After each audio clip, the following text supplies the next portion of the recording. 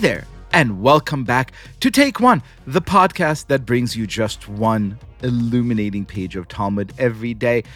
And in today's pages, to both 11 and 12, we see a lot about intimacy. Now, a lot of it is about virginity, a subject that we have discussed at some length in our previous tractate, Yevamot. But hiding there, right smack in the middle of the daf of the page, it's kind of an interesting observation. Have a listen.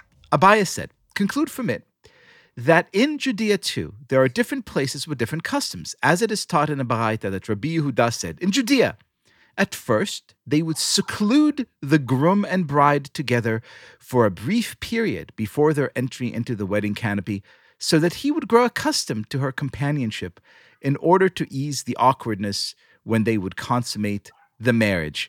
This incredible moment of saying, like, guys, we know it's strange. We know what we ask you to do. We know the kind of momentous nature of the event that's about to transpire. We will just create the sacred space of intimacy for just a few moments before you become man and wife.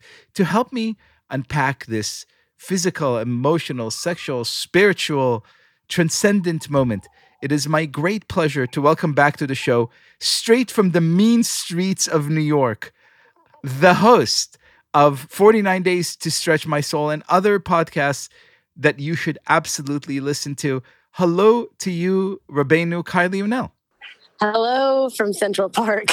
You were very right. The New York noises are loud and very real. What other place is there to speak of being in glorious seclusion? So tell me, as someone who spent a lot of time studying the mystical and emotional side of Jewish rituals, when you read about something like this, and obviously we live in a world in which many people do not observe their virginity or preserve their virginity prior to marriage, but this moment that the Talmud describes today of seclusion, of getting accustomed, again, in order to ease the awkwardness, what do you make of it? Oh my God, I think it's so profound. I'm blown away by it because it's just so on point.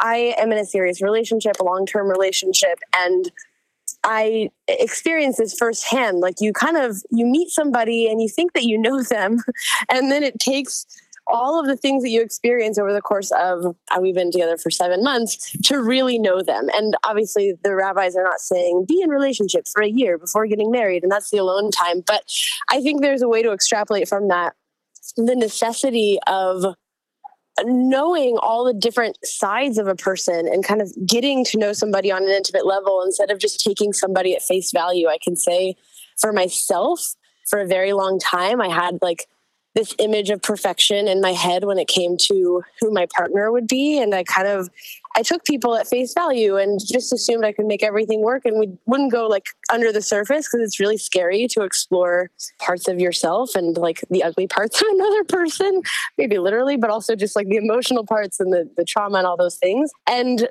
I think this is just such a beautiful indicator of the necessity of real intimacy. And like what I also hear them saying is that relationships are awkward and hard, and it's not like you come together and it's just this beautiful seamless thing. Like you really need to put in time to feel comfortable with somebody, and even then it's still kind of awkward sometimes. I'm so with you there. And also this meaning of like, look, even though these rabbis lived in a particular moment in time, and even though the purpose of a marriage was, and some might say remains, procreation and continuation of the family, the people, they're stopping to acknowledge that we're talking about two human beings here. And as such, you can't just thrust people into a relationship, even a sort of arranged relationship with someone you was selected to you by your family. There has to be a moment in which, exactly as you said, you're just there alone, looking at the other person as they truly are, because all of this is hella awkward. Yeah. Yes. It's so brilliant. And I'm also just imagining two people in like very old times sitting in a room together who they haven't really met before, and they're about to get married. and they're just like, what's your favorite color? Just like getting to know each other in an awkward way. And I think even those experiences, I know like I try and avoid awkward experiences because they're so uncomfortable.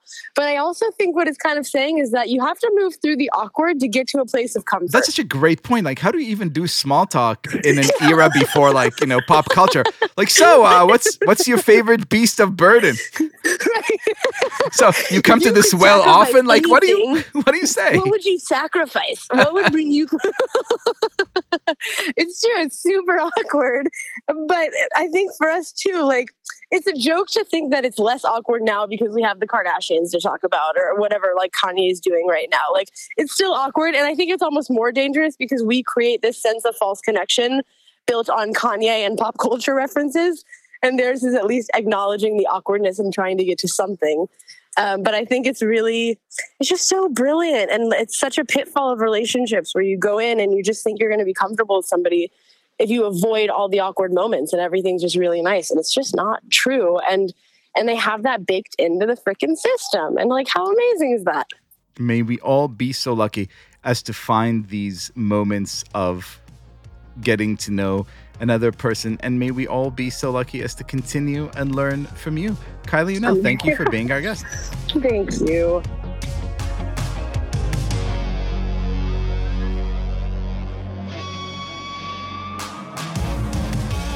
This has been Take One.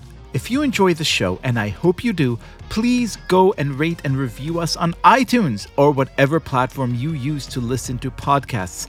Each week, we will be releasing new episodes Monday through Friday, covering the entire weekly portion of Daf Yomi. Take One is a Tablet Studios production. The show is hosted by me, Liel Leibowitz, and is produced and edited by Daron Ruskay and Quinn Waller. Our team also includes Stephanie Butnick, Josh Cross, Mark Oppenheimer, Sarah Fredman-Ader, Robert Scaramuccia, and Tanya Singer. For more information, go to tabletmag.com/takeone or email us at takeone@tabletmag.com. You can find us on Twitter at TakeOneDafyomi or join our Facebook group by searching for Take One Podcast.